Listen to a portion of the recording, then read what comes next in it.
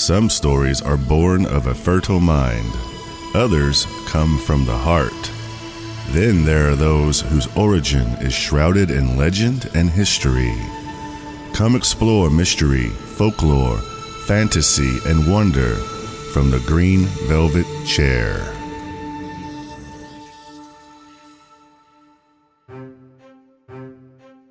Episode 4, Part 2, Hide and Seek. In Part 1 of this episode, we were exposed to streaking elves, hide-and-seek players who were invisible, and one hapless player who had been knocked out. Was it by the invisible woman? She had registered as anonymous, but now we know her name is Samantha. Why is she hiding her identity? Will Hugo and Kat and Mr. and Mrs. P be able to figure out what's going on before game night is ruined? Let's check in on Sherlock Holmes and Dr. Watson as they attend to the player with the bruised noggin. Young woman, are you all right? I recommend we have you sit down for a bit. Gentlemen, let's find her a chair and a cup of tea, perhaps in the library where it's quiet. Excellent idea, Watson. Oh, thanks, guys. By the way, my name is Marcy. The introductions were made all around.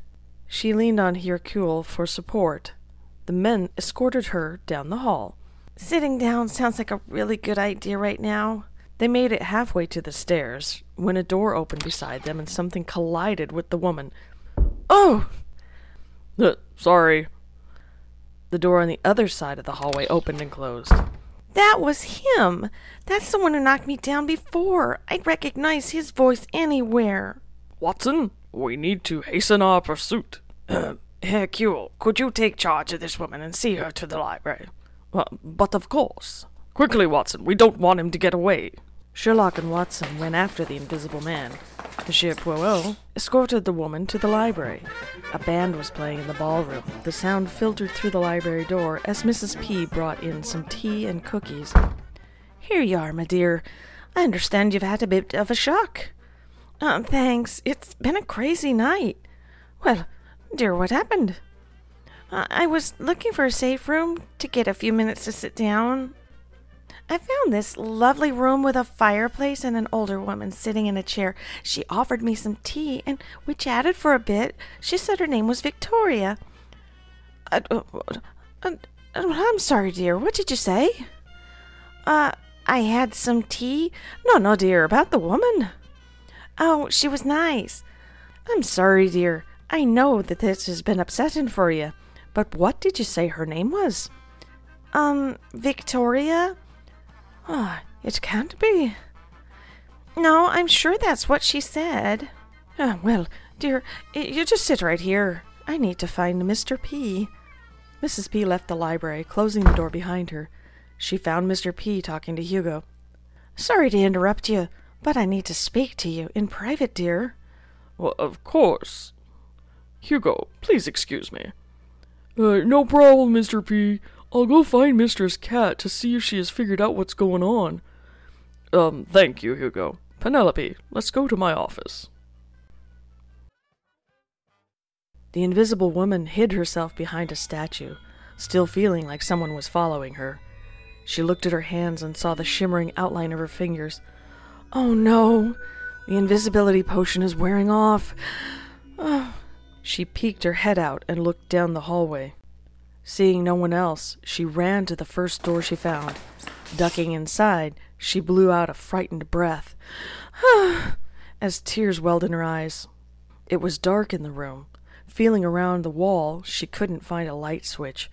She tried not to let herself panic. She took a rucksack from her shoulder. It was made of an invisible fabric.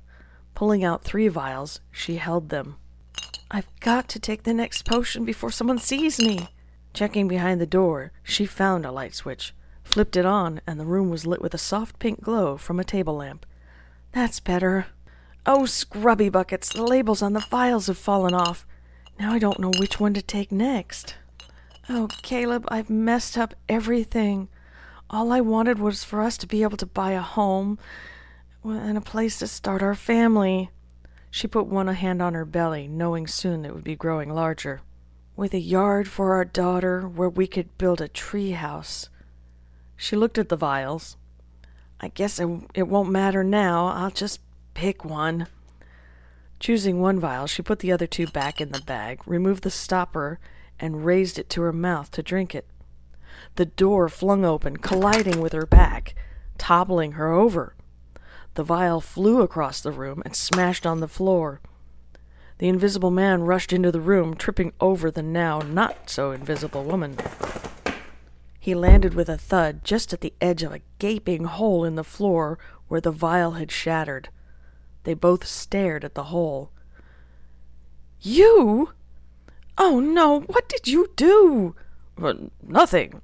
Well, I almost fell through that hole." She looked over where the floor used to be. "What the heckle happened?" "How should I know? It was your vial." "What? That's an actual hole." "Yeah, and like I said, I almost fell into it. You should be more careful where you throw your potions." "But I almost drank it." "Well, why would you do that? It could have killed you." Oh no, I could have died, like wiped out of existence." "So why would you want to drink it?" I was supposed to take the vials in order of their numbering, but the labels fell off and I didn't know which one was next. They told me to take them in order." Who? Why? That's crazy. Even if you took them in order, you still would have drank the last one." "Oh." The invisible man pointed to the hole in the floor, then saw the reality of the situation dawn on her face. "It would have killed me. No, they wanted me dead." "Who wanted you dead?" "Marley and Scrooge." "The moneylenders? Why would they kill you?" She put her head in her hands and sobbed. The door burst open. "Aha! We've found you at last. Watson, apprehend her." Meanwhile, back in the ballroom. "Hey, Hugo, how's it going?" "Oh, hi, Miss Cat. Still keeping an eye out for strange happenings." "Is that why you were inspecting the furniture with a magnifying glass?" Yup. Looking for clues." "Found any yet?" "No, everything here is normal." "What about those old men in the corner?" "What? Oh, that's just Statler and Waldorf playing checkers. Their ongoing game." "Ongoing? How long have they been playing?" I'm not sure. I was told they started during the Civil War." "The what?" "Yup. Seems every year something always interrupts their game." "I guess that would explain why they have the traffic cones and caution tape surrounding their table. They really take it seriously." "Yup, they sure do. Everybody knows not to disturb them once they start. We call it the Forbidden Zone." "I'll be sure to give them a wide berth." Hugo froze in place and looked confused. Hugo, what's wrong?" I just saw an elf take something from that lady's purse." "What? Elves don't steal, do they?" "No, they don't." Mr. P, we have a bit of a situation." "Ah, Dr. Watson, how can I be of assistance?" Yes. We've happened upon a young woman who has spun quite a fanciful narrative. We were hoping you could help us sort it out." "I'd be happy to do what I can do. Lead the way, Doctor." "Hey, Hugo, have you seen Mrs. P?" No, Miss Cat. I went to the kitchen, but she's not there. Neither were the elves." "I thought they were helping her cook and serve the food." "That's what I thought, too." "Come to think of it, there aren't any elves here in the ballroom either." "And that just doesn't seem right." "Oh, something weird is going on."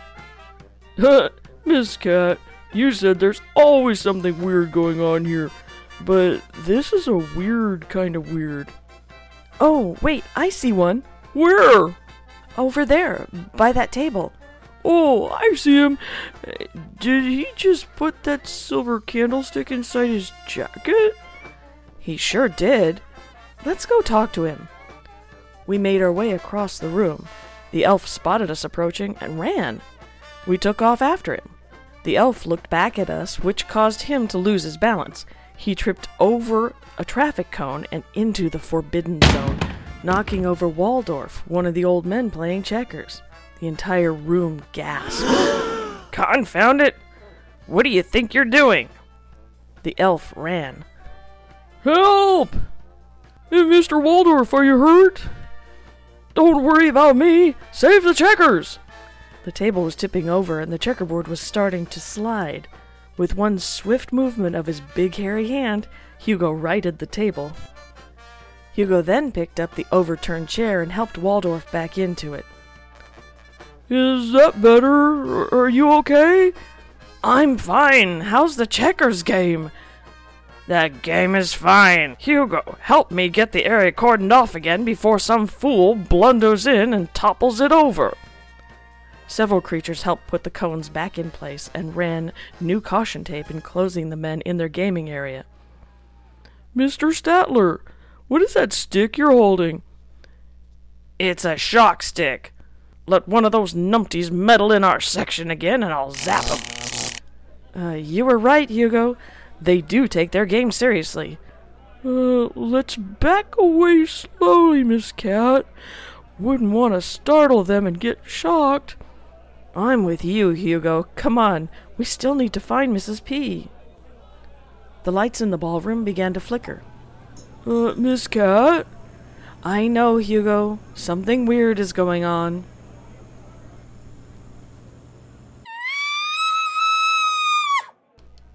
My diamond necklace is gone. My wallet is missing. Someone has stolen my potato chips. Fred, you ate them. Oh, yeah, sorry. Hugo? I'm with you, Cat. Let's go find Mrs. P. Cedric, the elf, and Mrs. P crept through the bushes next to the apple orchard, staying far enough behind the group of trolls they were following, so as not to be seen. Cedric, where are we going? You'll see. The group stopped at an archway.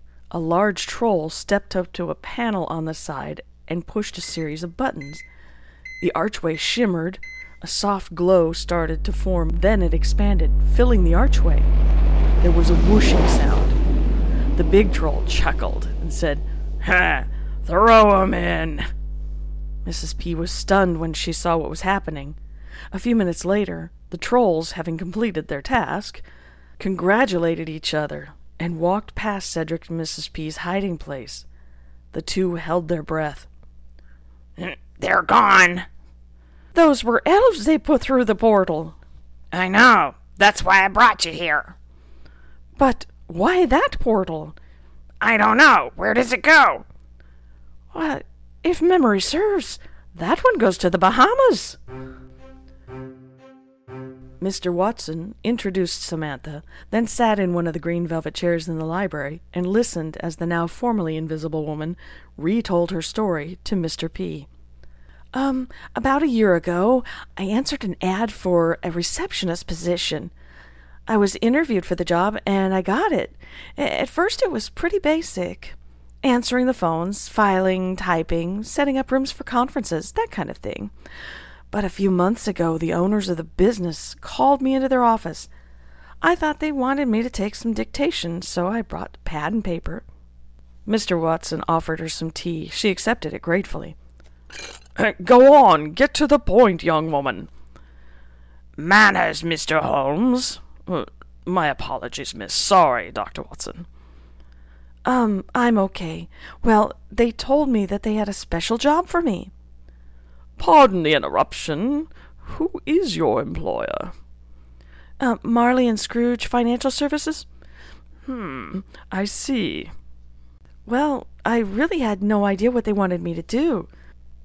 I wouldn't be surprised if you said it was something underhanded and scrupulous. Oh, Mr. P, that's exactly what it was. They said they knew about my family's special ability to locate things, and they handed me a folder. What was in it? Well, Dr. Watson, it was papers explaining a plan to take over the Institute and something called the Heartstone. Mr. P sat up straight, looked at the other men and their shocked expressions. What did you do next, young woman? I thought it was simply a financial buyout. It happens all the time. But I told them I couldn't believe anyone could buy the Institute. It's too important to be treated like a commodity. When I said that, they laughed and said they could acquire anything they pleased. So, let me get this straight, young lady. You went along with their plan? Well, no. Yes. No. I told them I didn't want to have any part of what they were doing. And yet, here you are. Mr. Holmes, please calm down. Oh, yes. Sorry, Watson. Go ahead, young woman. Honest, I was going to quit. Just get up and walk out of their office. Then they told me I had no choice, that if I didn't help, they would implicate me in a fraud scheme and have me sent to prison. There, young lady. Have some more tea. Thank you, Dr. Watson. So, what happened after that? Yes, go on. They set it all up for me to be here tonight. I was supposed to take an invisibility potion, enter the hide-and-seek competition, and locate the Heartstone. But those potions only last about 2 hours. This is a big house, and trying to find an object here, well, like finding a needle in a haystack. Well, yeah, I know about the length of time on those. That's why they gave me several vials with 1 dose each.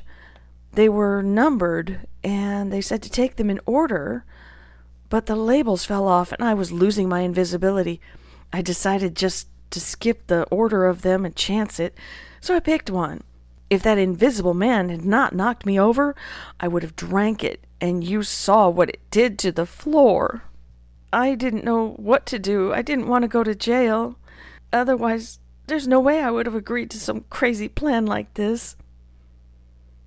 1 hour later. For goodness sake, woman, how long is this story? Sherlock, please. My apologies. We do need to wrap up this investigation. Let me see if I understand your plight. Your employers? Yeah, Marley and Scrooge.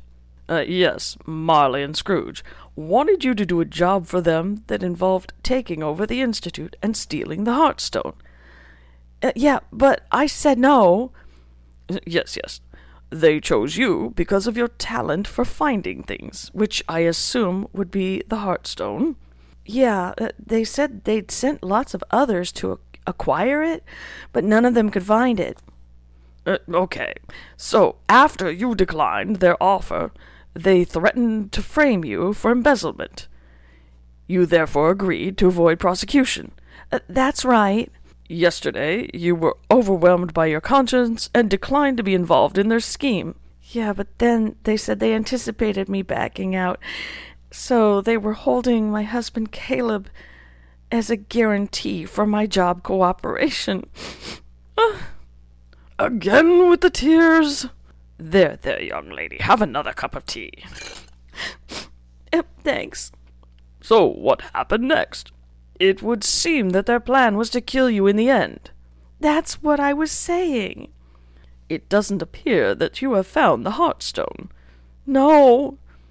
There was a crash and the sound of running feet. Quick, Dr. Watson, turn off the lights. Kat and Hugo went to the kitchen. Oh, there you are, Mrs. P. We've been looking for you everywhere. Cedric was showing me a curious situation. Trolls. Trolls?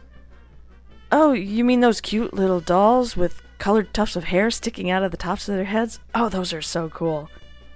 Not quite, my dear. No, not quite at all. Not cute either.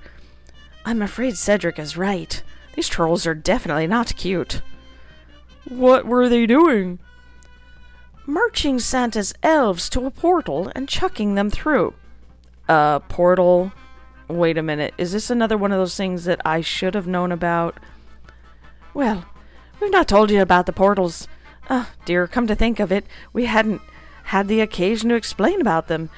You've only been here a short while, and the subject just never came up.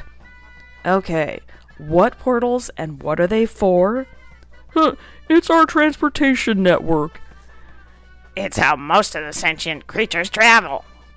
Okay, but why would not cute trolls be chucking elves through one of these portals? And where does it go? Well, if I'm right, that one goes to the Bahamas. Mrs. P, we were looking for you to tell you what we saw. We thought the elves were stealing from the guests. But now I don't know who they were. Oh, that's weird.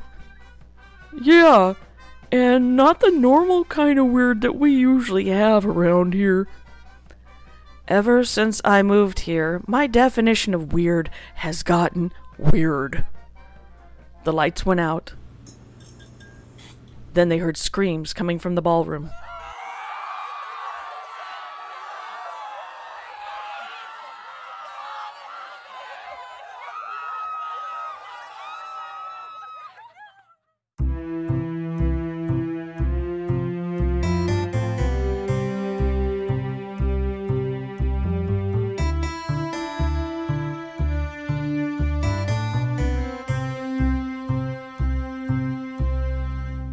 Wow, so much going on.